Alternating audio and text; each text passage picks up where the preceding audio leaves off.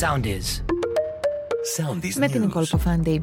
Συναγερμός σήμανε στο γυμνάσιο Αλκαρνασσού όταν 3 μαθήτριες και ένας μαθητής βρέθηκαν ημιλιπόθυμοι στην τουαλέτα του σχολείου σήμερα το πρωί.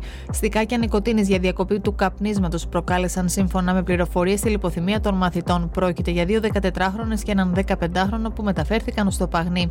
Ατυχές γεγονός χαρακτήρισε ο Κυριάκος Μητσοτάκης στην ακύρωση της συνάντησης με τον Βρετανό Πρωθυπουργό Ρισί Σούνακ, προσθέτοντας όμως τον διάλογο που είχε με την πρόεδρο της Δημοκρατίας Κατερίνα Σακελαροπούλου ότι αυτό δεν θα επηρεάσει τις ελληνοβρετανικές σχέσεις σε βάθος χρόνου, οι οποίες έχουν ένα σημαντικό ιστορικό βάθος.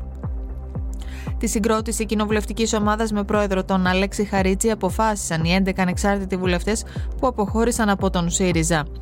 Οι Ισραηλινές αμυντικές δυνάμεις απελευθέρωσαν 12 ομήρους, χθες 10 Ισραηλινούς και 2 Ταϊλανδούς. Πρόκειται για την 5η ομάδα ομήρων, η οποία παραδόθηκε από τη Χαμάς στον Ερυθρό Σταυρό. Αυστηριοποίηση ποινών σε πολλά εγκλήματα όπως οι εμπρισμοί και τα βαριά τροχαία, επιτάχυνση των δικαστικών διαδικασιών και μέτρα για την άμβληση του αισθήματος ατιμωρησίας που είναι διάχυτο στην κοινωνία, επιχειρεί η κυβέρνηση με το νομοσχέδιο του Υπουργείου Δικαιοσύνης.